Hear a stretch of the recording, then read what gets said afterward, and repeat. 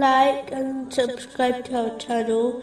Leave your questions and feedback in the comments section. Enjoy the video.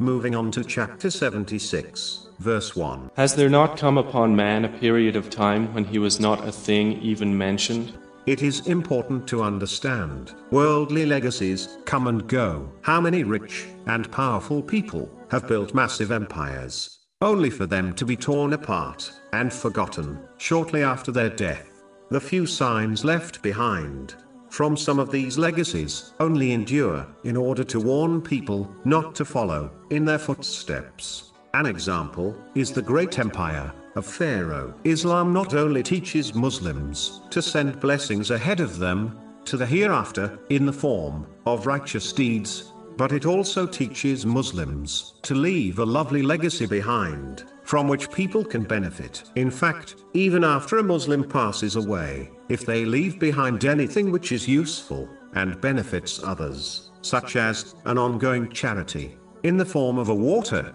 hand pump, they will be rewarded for it. This is confirmed in narration found in Sahih Muslim, number 4223. So a Muslim should strive to perform righteous deeds and send forward as much good as possible.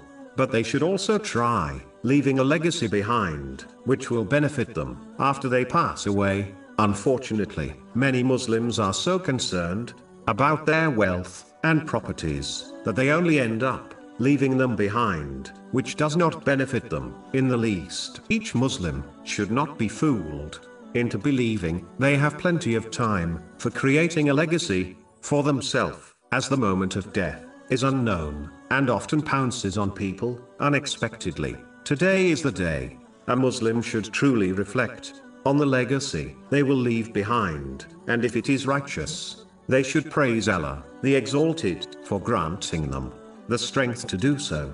But if it is something which will not benefit them, then they should prepare something which will benefit them after their death, so that they not only send forward good to the hereafter, but also leave good behind. It is hoped that the one who is surrounded by good in this way will be forgiven by Allah, the Exalted. So each Muslim should ask themselves, what is their legacy?